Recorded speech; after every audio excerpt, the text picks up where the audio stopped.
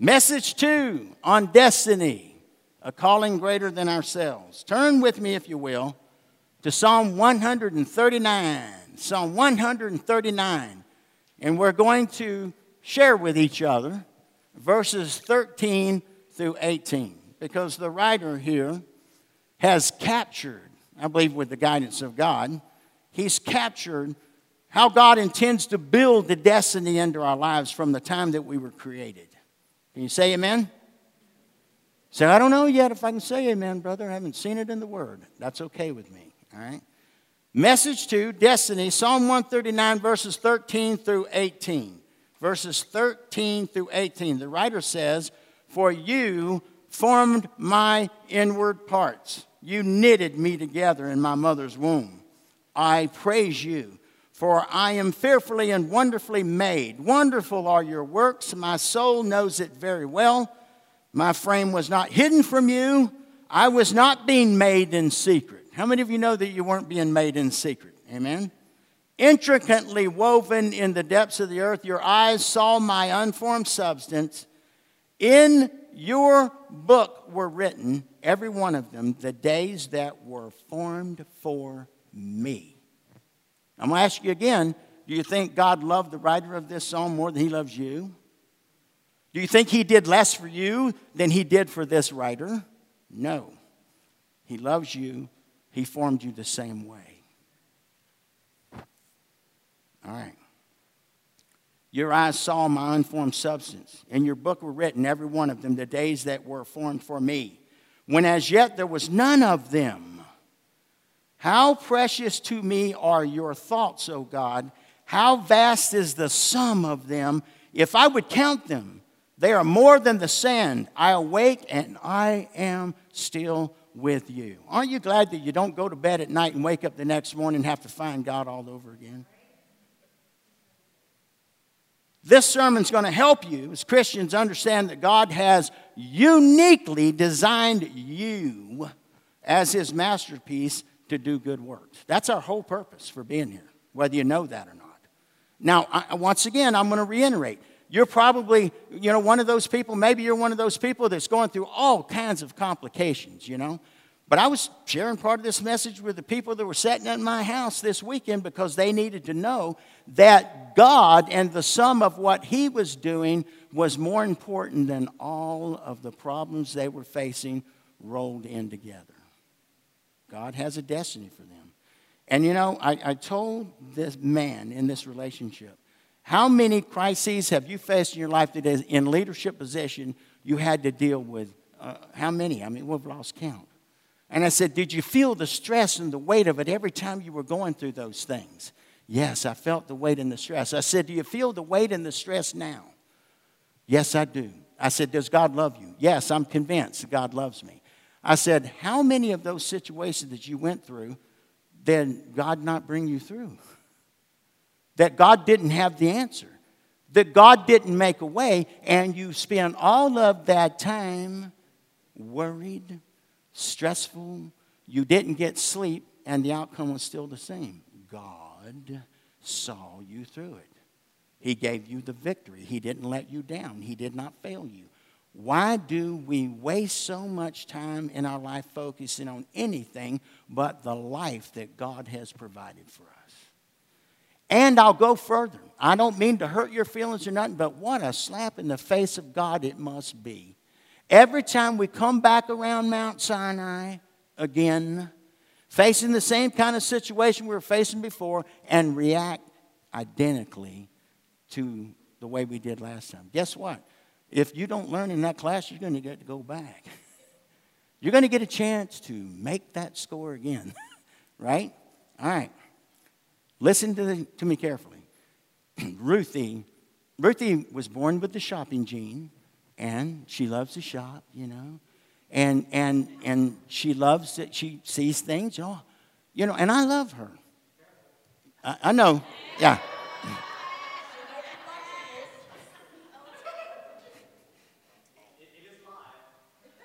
A chip off the old block right there, right? I don't have to be afraid of anything I'm saying, okay? By the way, your pastor's wife had a birthday while she was gone. And she's working her way back to us right now. And what I'm about to share with you as an example still lives on, right? In my kitchen, you can stand there and look at things that Ruthie has put on the countertops, all right? She shopped for these things. She wanted them, and I love her. And I said, go get them, baby. She didn't need my permission. You know what I'm saying? She's got a job, you know. But I support her. You get my drift, right? Right there on my right, over my right shoulder this morning, I said, yeah, God, I see this. You're reinforcing the points of my message. There's one of those funky D, little black, slow-cooking things that cooks things fast. Yay, an Instapot, right? All right, there's an Instapot there. And it cooks food a certain way, right? Right next to it is a blender. You know, one of them fancy blenders that would grind up an oak log. You know what I'm saying? But it has a purpose. Are you hearing what I'm saying? And next to it is a little scale. If she wants to measure things, she can measure them on that little fancy scale, but it can't do what the blender does. And it can't do what the Instapot does, right? And then if the Instapot, I said to Ruthie, well, aren't you able to cook the recipes you used to cook, slow cook style, you know? Yeah. And I said, but over there you bought a slow cooker. What do you got? Well, it does something different. I don't know what it does different. I don't know, you know. But do you understand what I'm saying? That mankind has created all of these different appliances that serve different purposes and get the job they get done differently than all the other appliances do. Are you following with me now? Then why is it so hard for us to believe that our Father in heaven couldn't create every one of his children with purposes, with responsibilities, with things that we shall produce that others don't produce? And we have gifts and talents that God has given us. He's formed us in the womb, right? And he has produced within us the things that we can use to get done what he wants us to get done for his glory and for his purposes. Now, that's a broad example, but are you following? You're following with me what I'm saying? Listen to this. And here's what I wrote. If men can do that with machines and design them to fulfill designated purpose, God can craft people for unique purposes that will bring him glory, bring others good, and advance his kingdom, because that's what we were created for. That's what we were created for. And we can get those things done in the ways that God wants you to get them done. You can do things I can't do. Amen? Point number one, God has uniquely designed you for a destiny. God has woven you together intricately and uniquely to bring him glory. Think about this now. To bring him glory, to bless others, and expand his kingdom. I'm using phrases, specific phrases to let you know these are the parameters. These are what God wants. You say, oh, I'm not like you, Brother Dennis. I couldn't pastor a church or whatever. He didn't call you to pastor a church. Amen? He called me to pastor a church, right? But I can tell you that these three things, in one way or another, were all used by God. One, to bring him glory. That's a purpose we're created for, to bring him glory. To bless others. Why? Don't you think that Jesus was a blessing to others? Amen? And to expand his kingdom. That's why I'm constantly looking for what God wants us to do next. Because if the direction of the church is not moving in ways that expand the kingdom, we haven't quite got our hands on the right plow yet. But that's okay, because we want that, don't we? God's not going to say, I know you want to do that, but I don't think I'm going to do that. No. God's looking for people who want to be used by him to expand the kingdom. Can you say amen? In Psalm 139, verses 13 and 14, it says this, For you formed my inward parts, you knitted me together in my mother's womb. I praise you, for I am fearfully and wonderfully made. Wonderful are your works, and my soul knows it very well. That's something, words are very important. Do you know that very well? Because if you don't know that very well, you're going to live your life without purpose. And I can't tell you the millions of people in this world, maybe even billions, that are living their life without purpose. When I read this passage of Scripture, I learn more about the worth I have before God. It's very important to know. Yeah, on the one hand, I'm a nobody, trying to tell everybody about somebody. But the other side of the coin is, listen, have you ever sold a home before? Anybody ever sold a home? I mean, you sold a home before. Have you ever met anybody that wanted to sell a home and they said, I'm going to sell my home for X number of dollars? They had an idea that their home is worth that value. And how do you know whether it's worth that value or not? You have placed value on your home. Someone shows up and says, I like the home. I agree, it's worth, I'll give you $5,000 less. But the point I'm trying to make is, what if no one comes to see the house? What have you done? You've overvalued your home in your own eyes. You see what I'm saying? But I'm telling you, if you get a hold of the value God has placed in your lives, others will see it. They will see it. They will know. All right? Too many Christians believe, listen to this. This is so important, because when this came to me, how many of you ever been, you've been in Walmart shopping for clothes? If you've got the shopping gene, you've been there. You've done that. You shop for clothes at Walmart, JCPenney's, Kohl's, and some stores I've never even been to before. I don't know what they are. But you know, a lot of these places like Walmart and JCPenney's and all, how many of they mass produce their clothes? All right, here's what I wrote. Too many Christians believe that they're off-the-shelf people. When we walk into a clothing store, we can choose from a number of shirts, belts, dresses, and pairs of shoes. But before those clothing items made it to the store shelf, they were mass-produced in a large factory, likely with little attention to each individual shirt, belt, or sock. But God does not produce off-the-shelf people. Each person has been custom designed by a loving and sovereign God. Think about that now. The fact that each person's fingerprints are completely unique proves that God doesn't mass produce people. He doesn't. You've been individually formed by the hands of a sovereign God. Now let's start living with an awareness. God has a plan for each person that He has uniquely crafted. I want you to get a hold of this. Because if you don't get a hold of this, you're going to be like all of those masses of people out there that are living without purpose.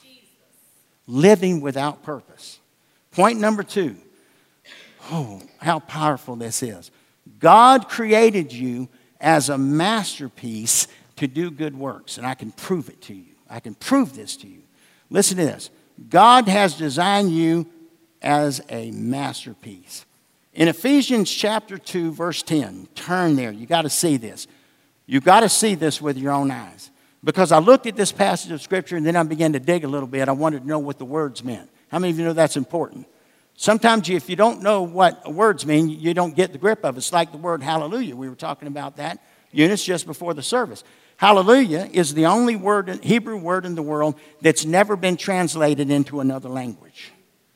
It is a Hebrew word that everyone in the world who speaks it in Hebrew. I think that's powerful. And you know what it means? Praise be to God. Hallelujah. Praise be to God. And you're saying it in Hebrew when you say hallelujah. Russians, if they're in Russian church and they say hallelujah, guess what it sounds like? Hallelujah. Right? All right. Now watch this with me. Because words are so important. Right?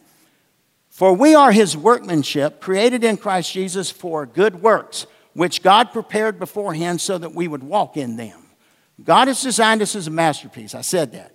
In Ephesians 2:10, I looked up the word workmanship, and what does it mean? Somebody spit it out. Anybody got it? For we are His masterpiece. That's what the English word workmanship, coming from the original, it is the same word they use for.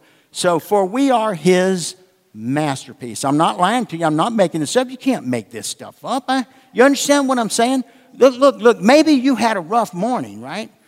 Maybe you're facing some things, some tough things in your life right now. But it didn't change the fact that when you woke up, you're God's masterpiece.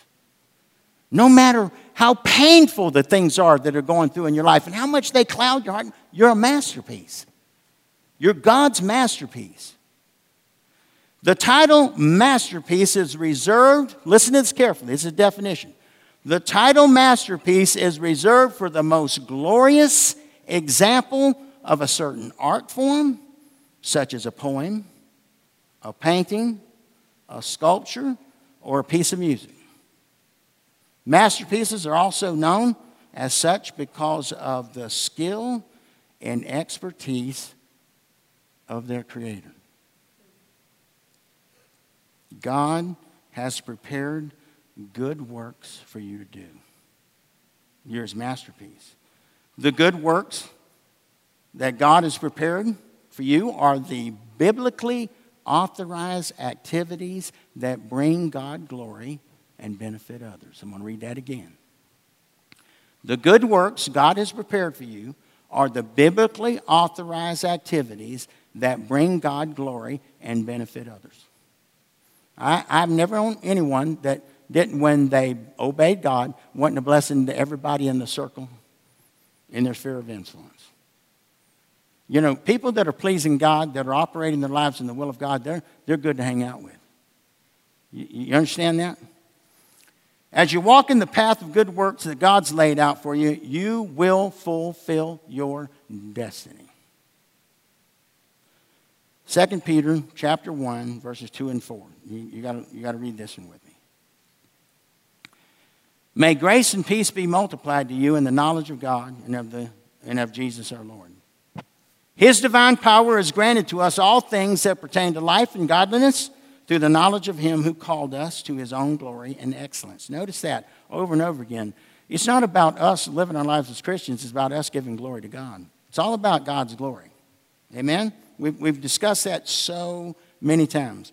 So verse 3 again. His divine power has granted to us all things that pertain to life and godliness through the knowledge of Him who called us to His own glory and excellence, by which He has granted to us His precious and very great promises, so that through them you may become partakers of the divine nature, having escaped from the corruption that is in the world because of sinful desire. In order for you to be the masterpiece of God that He wants you to be, He has to change you. Really, in reality, He's got to sanctify you. There's a lot of confusion in the world about that, but I don't know, it's not confusing to me. I can tell you right now, I couldn't be your pastor if God wasn't changing me. You know, otherwise I'll tell you this. If I'm going to preach like this, then I'm going to have to make sure things are right. Hello? Hello? You traveling with me here? You know? All right? God will continue shaping and molding you as His masterpiece over the course of your entire life. The church works best when all the masterpieces function as they were designed to function. You know, we could go on being, you know, I'm having fun. I mean, you know, we've got enough money to do what we need to do. We're paying the bills. I mean, I come together with 35, 40 happy people, and we love the Word. We enjoy. This isn't all. This isn't the do-all to end-all. There are the purposes of God that we must fulfill in the body of Christ, and we're just getting ready for it, amen? That's what Monday night and Wednesday morning is about. We're being discipled in the Word, amen? All right, 1 Corinthians chapter 12, verses 4 through 11. Before I read that, I'm glad you're going there, but I want to share something with you. You know, when I showed up at the police academy in Sitka, Alaska, the commander of the academy came in and we had our first lesson, our first class in excellence in law enforcement. That's what the class was. And he began to share with us where we were at that day as new students at the academy. He said, you're going to need to learn the process that you're going to be going through in the academy. He said, right now, you're stupid. You don't know anything. What he said was, you don't know how to be a cop. You don't know what you're doing, but you don't yet know you don't know what you're doing. So I'm going to tell you that you are unconsciously incompetent. I'm going, wow, I love this class. You know? So what he told me was I don't know what I'm doing, but I don't know that I don't know what I'm doing. So I'm not aware of it, so I'm unconsciously incompetent, right? He said, you're going to be here in school and you're going to move along. All of a sudden, you're going to start learning a few things. You're going to start becoming more competent, but you're not going to know it. You're not going to know it yet. You'll move from unconsciously competent to unconsciously competent. Unconsciously incompetent to consciously competent. You're going to know a few things. You're going to learn a few things. But, you know, once you've learned you don't know anything, it's real hard to move you from there to the next step. Isn't that like a lot of Christians? They get saved. They're so excited. They want to dive off. I want to dive into the deep end. Where is the deep end? Show me the deep end. They don't even know where the deep end is. You know, I've read the Bible. It says iron sharpens iron. Find me some iron. They don't know where the iron is. You understand what I'm saying? They don't know what they're doing, but they don't know that they don't know what they're doing. Right? That's why you got to have a teacher. That God said to Philip, how can I know salvation if I don't have a teacher? Right? He said later you'll start learning some things and you'll know a few things and you'll become aware that you know a few things. And the goal is one day in school here, we've run you through the mill. He said, and to tell you the truth, at first we're going to try to run you off because if you can be run off, you shouldn't wear a badge and you shouldn't carry a gun, right? Don't you think the devil's going to try to run you off when you first get saved? The devil's going to try to run you off, right? And he wants to run you off before you learn that you have a purpose, right? Right? Before you learn that you're consciously competent as a child of God. The sad truth is there are, I don't know how many people running around out there that have been serving God for years, so to speak, but are still not competent. As your pastor, I don't want to pastor a church like that. I want to be responsible with God's help to feed you the Word of God in a way that shows you are hungry, right? And that you want to know what the purposes of God for your life are. I can tell you, it boils right down to this. Somehow, some way, we've got to overcome the apprehension and fear that grips the lives of Christians that don't share the gospel. They're afraid to share the gospel. I have trouble understanding that, you know. I was down in Texas. I'm going to a convenience store. And when I'm there, you know, I run into this guy and I want to show him Jesus. You know what I'm saying? I don't get it right all the time. I'm not saying here telling you I've got this nailed down. But I'm trying to tell you that all of us need to get past the apprehension, because if you don't get any other purpose nailed down in your life, this one, sharing the gospel for His glory, that's premier. All right? All right, 1 Corinthians chapter 12, verse 4 through 11. Now there are varieties of gifts, but the same Spirit. And there are varieties of service, but the same Lord. And there are varieties of activities, but it is the same God who empowers them all and everyone. To each is given the manifestation of the Spirit for the common good. For to one is given through the Spirit the utterance of wisdom. To another the utterance of knowledge. To another the same Spirit, according to the same Spirit. Utterance of knowledge according to the same Spirit. To another faith by the same Spirit. To another gifts of healing by one Spirit. To another the working of miracles. To another prophecy. To another the ability to distinguish between spirits. To another various kinds of tongues. To another the interpretation of tongues. And listen to this carefully, because it boils down to even the gifts of the Spirit. Very few people in the history of the world have had them all working through them.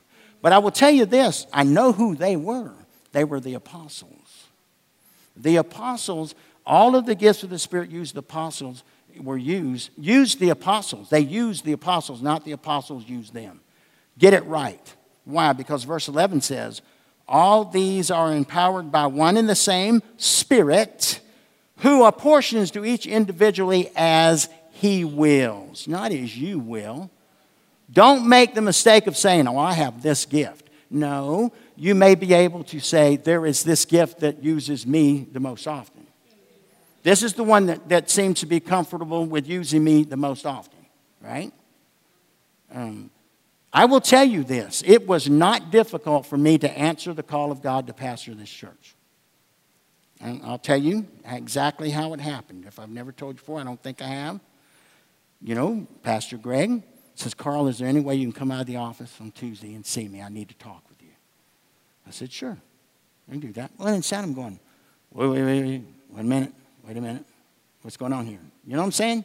You went, what does he want, right?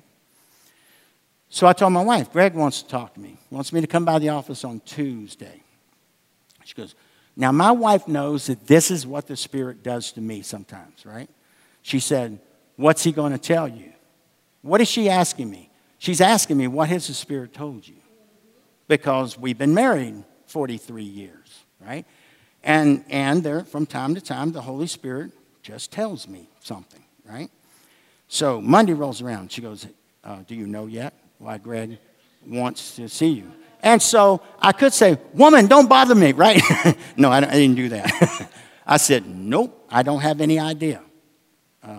Monday afternoon, she said, do you know yet why Greg wants to see you and what he wants to talk to you about? I spun around and I looked at her and I said, yes. He wants to tell me that God's leading him out of the church and he wants me and you to pray about pastoring the church. Ask God if God wants us, to move in that direction. So, then I knew. What is that called? That's a word of knowledge. Let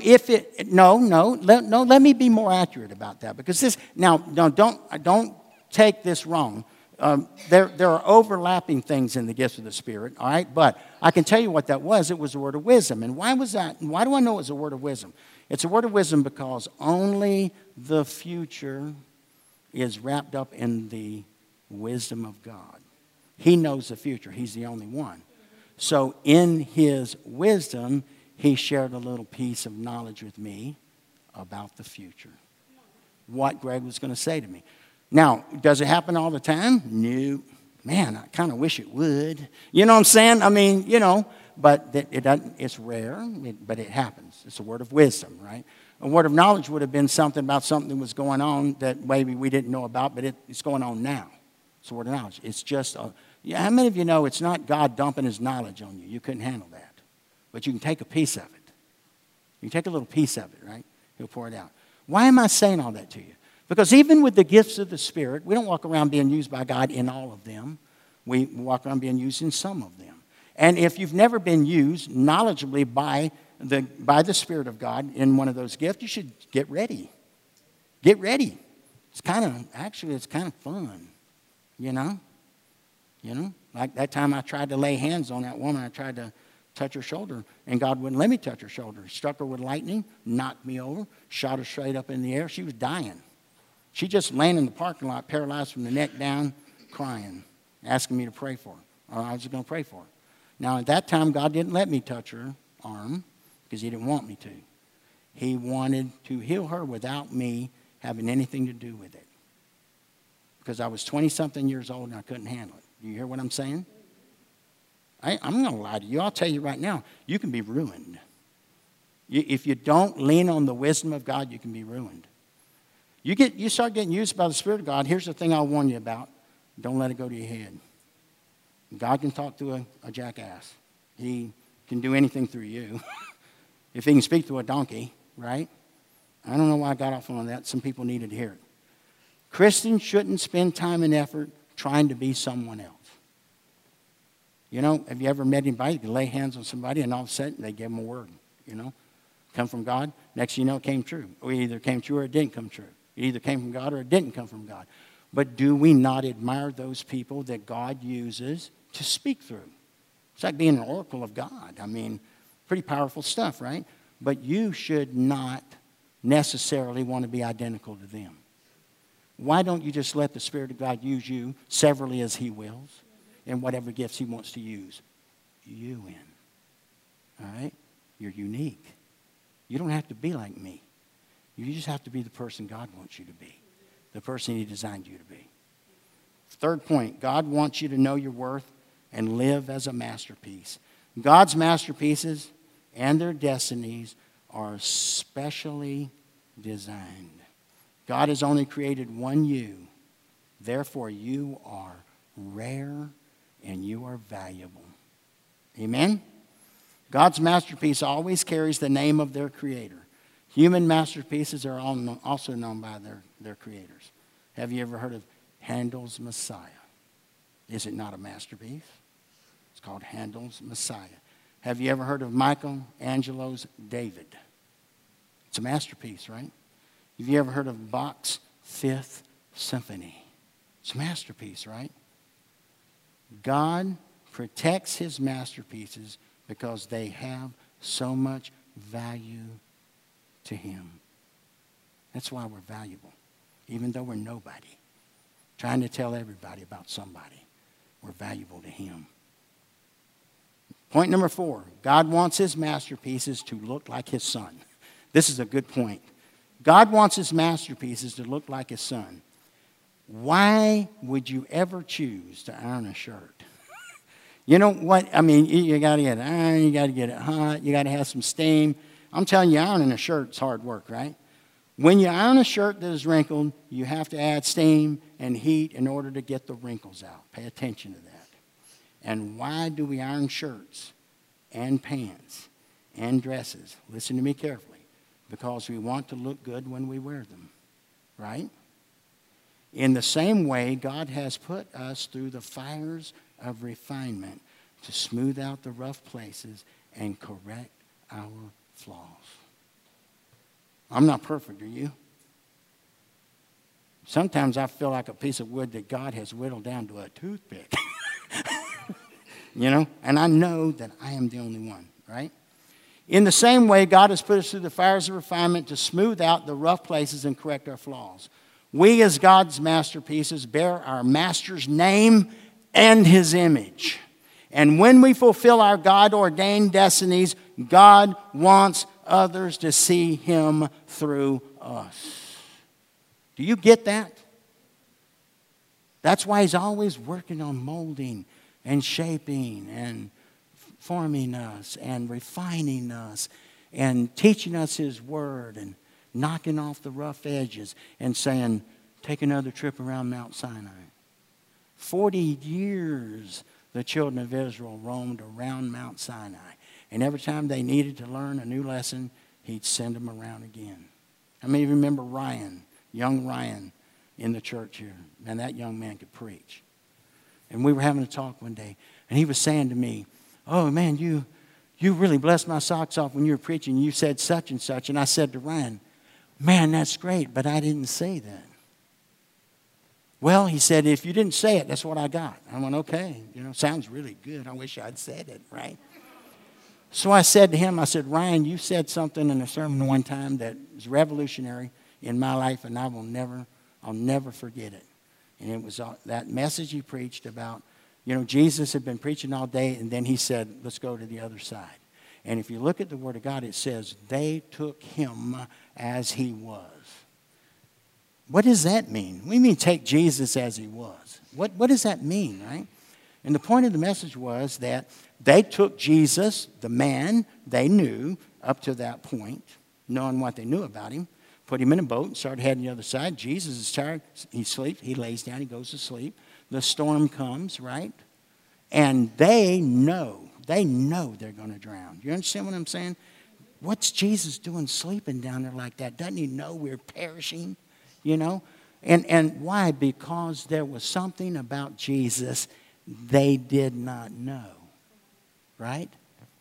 And I said, Ryan, when you said that sometimes for Jesus to teach us things about him that we don't know, he has to take us places we don't want to go.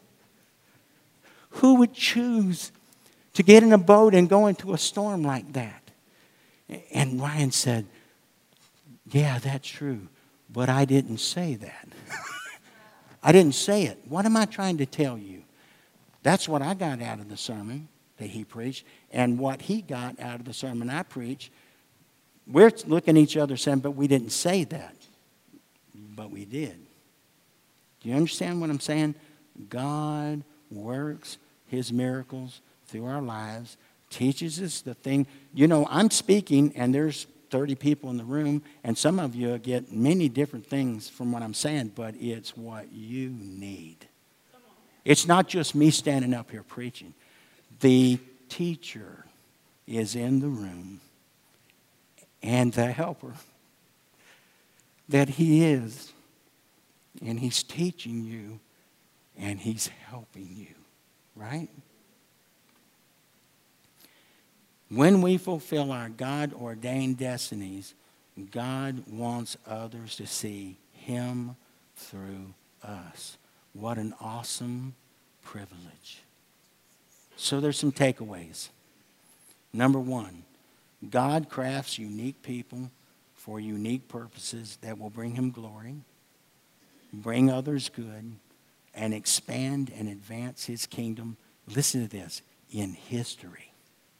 There are things we are doing in our lives, and if we'll obey God, we will do things that will affect history. If I'm correct in what I'm pursuing God for, I've always seen, even when the world was marching right to exact words of prophecy, there have been outbursts of the Holy Spirit around here, there. God still wants to bring revival to America, right? So what am I pursuing? Revival for America, right? Now, when God answers that prayer, and America has at least one more great awakening, it changes history. We can affect history. Number two, you're not an off-the-shelf saint. You've been custom designed and uniquely made. You're different, right? Number three, God has so constructed your uniqueness that he wants his name attached to you. You. I'm not just preaching to me. He's not wanting to do it just for me. I'm not so, honored and privileged that I'm the guy, right? No. It's all of his children, right? Okay. God has constructed your uniqueness that he wants his name attached to you, right? Number two, I'm going to read number two again. You're not an off-the-shelf saint. You've been custom designed, uniquely made. Number three, God has so constructed your uniqueness that he wants his name attached to you. Number four, you've got to hold your head up high and think of yourself no longer as ordinary because you have now been designated by your Creator as extraordinary. I'm not any more special than you. I used to try to go for the laugh, trying to be funny. And I'd say, God loves me. God loves me more than he loves you. No. And people would laugh, it's cute. And I would tell people, no, you should feel that way. You should understand that God allowed his son, Jesus Christ, to die on the cross for our sins, and that it was your name that was on his lips when he died on the cross. Because it was. It was your name. If you think that he wasn't just as conscious of you when he died on that cross as he is everyone else in the world, you're mistaken. You do not understand your value. And you say, well, how could he do that? How could he have everybody, all the names? That's impossible. No. I'm going to tell you this. We're going to deviate here a little bit. Still early. We can do this. Twice in the last few days, I've heard a story that bothers me greatly. What happened when the rich young ruler came to Jesus? He said, he knelt before him. David talks about this, but there's a key phrase in Jews. What must I do to be saved? He said, what are the two greatest commandments? Two greatest commandments. Love the Lord your God with all your heart, all your mind, all of you, all your being, right? The second command is as great as the first. Love your neighbor as yourself, right? He said, Rabbi, Master, I've done that from my youth. And Jesus knew it, right? He said, just one more thing I would have you do. Go, sell everything you have. Give it away to the poor, right? Give it to the poor. And he went away sad because he had great possessions, right? Now, what people miss, and what we're not getting out of that teaching from David is this. What the disciples got up in arms. So you got to understand this. Not all of the disciples were poor. Not all of them were poor. Everybody thinks the disciples were poor. Those fishermen had multiple boats, and they fished and they sold fish throughout the region. And when they left that, they left their boats, they dropped their nets, and they went after Jesus. But they weren't poor, and they weren't broke, right? That's why they got all up in arms and said, well, Jesus, was talking to them about it. And what did he say? It's easier for a camel to go through the eye of a needle than for a rich man to get into heaven. That's why they responded the way they did. Well, then how can any of us be saved? Because they knew they weren't broke. You understand what I'm saying? Jesus said, he had said it's easier for a camel to go through the eye of a needle than it is for a rich man to go to heaven. And they said, well, then how can any of us be saved? What was Christ's answer? Anybody know? He said, with God, anything is possible. From my youth, I have heard excuses about that story. And what is the storyline that theologians have tossed out there? Anybody know what it is? That the eye of the needle was a hole in the wall in the city that was there that, it was hard to get a camel through it. You had to get a camel on his knees, and you had a rope and a harness. You had to pull him through. How many of you know that if you can get a camel on his knees and drag his carcass through a hole in the wall, then that's not impossible? Evidently, people were doing it, right? You listen to me carefully. Do not allow the devil or the world to diminish that story. If God wants to pull a camel through an eye of a real live needle that I can't even get a piece of thread through. You understand what I'm saying? Our God can do it, right? Don't let people diminish the word of God in your life.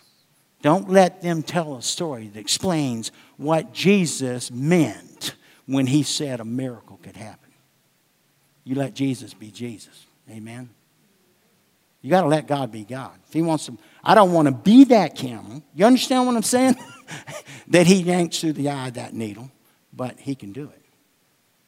And you take a hole in the wall that I can pull a camel through, that's not a miracle. So anyway. If I got number 4, you've got to hold your head up high and think of yourself no longer as ordinary because you have now been designated by your Creator as extraordinary. And the last point, we're going to pray together, right? We have 4 more messages on destiny. I used to get everything I could together and to preach something in one sermon. You can't do that. I'll do 6 messages on destiny, and we can't even cover the whole counsel of God on that one subject. Number 5, whatever God has for our destiny is valuable, and we cannot live without it. That's how important it should be to us, that we can't live without it. Once again, you may be sitting there looking at me, Pastor, you don't know what my life is like. You don't know what I'm going through. You know what? I probably, I don't, and I probably don't want to know. You know why counseling for me, I limit it? Because most counseling is people sitting there want to explain to you, I'm bitter. This is why I'm bitter. And you should allow me to be bitter because my circumstances are such. And I might look at them and, they want me to look at them and say, I tell most people bitterness is like spiritual cancer. And you shouldn't be bitter. It's dangerous. Don't do it. But in your case, I see what you're going through. You have my blessing. Be bitter. It's not going to happen. Most counseling sessions are wanting to convince the counselor that they have a good reason for being the way they are. Amen or oh me. Because it's one of the two, right? And so we just have to let God be God. We got to obey God. Get past that junk. Quit thinking it's okay for you to be buried in the circumstances you're buried in. And number 5, like I said, whatever God has for our destiny is valuable, and we can't live without it. I don't care what you're going through. You can't live without it. Let that thing replace what you're going through. Can you say amen? And I can tell you right now, it's going to be impossible for you to let it happen unless you let Father help you. That's why that verse of Scripture up there said, God will sanctify you. You can't do it on your own, but you need to have a willingness to fight. If you have a willingness to fight, God will come by your side. God himself will come by your side, and he will help you. It's the only way you're ever going to be victorious. I'm so desperate in my life. There's not any, during the day I walk around my own home, and I look at the walls, I look at Ruthie's Appliances and I get sermon illustrations. But I'm saying, Father, none of these things matter. None of these things matter. The only thing that matters is, what are you doing? What are you saying? How are you going to help us at Life Spring Bible Church to be pleasing to you in all that we say and all that we do? And Kathy, I'm going to tell you this. LePew, he's in here. And you're not facing that situation alone. And only God can either raise him up or take him home. But you and I both know that every time we thought he should go home, you think after years, you think he should go home, right? And they put him in a position where he can go home, and he fights. He fights. Sister, I believe this, and I'm with you. We're in step together. Sister, he's in there. But only God can reconnect him. God's the only one, right? And so we're just going to keep praying. We're just going to keep believing. We're just going to keep trusting God. Hey, sister, I looked at my father, and you know who I thought of? LePew Rutledge. God doesn't love my father more than he loves LePew, right? And he'll do the same thing for LePew that he did for my father. I know that my father can go home and be with Jesus, and we need to rejoice. LePew could go home and be with Jesus, and we could rejoice. I'm telling you, I go by there. It isn't like we have a conversation, but I go by there. I have communion in his presence. I pray with him. I take his hand, his arm. I lay my hand on his arm. And I say, LePew, I know you can hear me. Brother, I'm praying for you. There's people praying for you. I'm encouraging you. God could take him home, but my father's still here. After he died, he had a heart attack, died. They ran in there and did all their, it was radical. Brought him back. Now he's getting his potassium up and going to rehab and going home. My point is, LePew's still alive.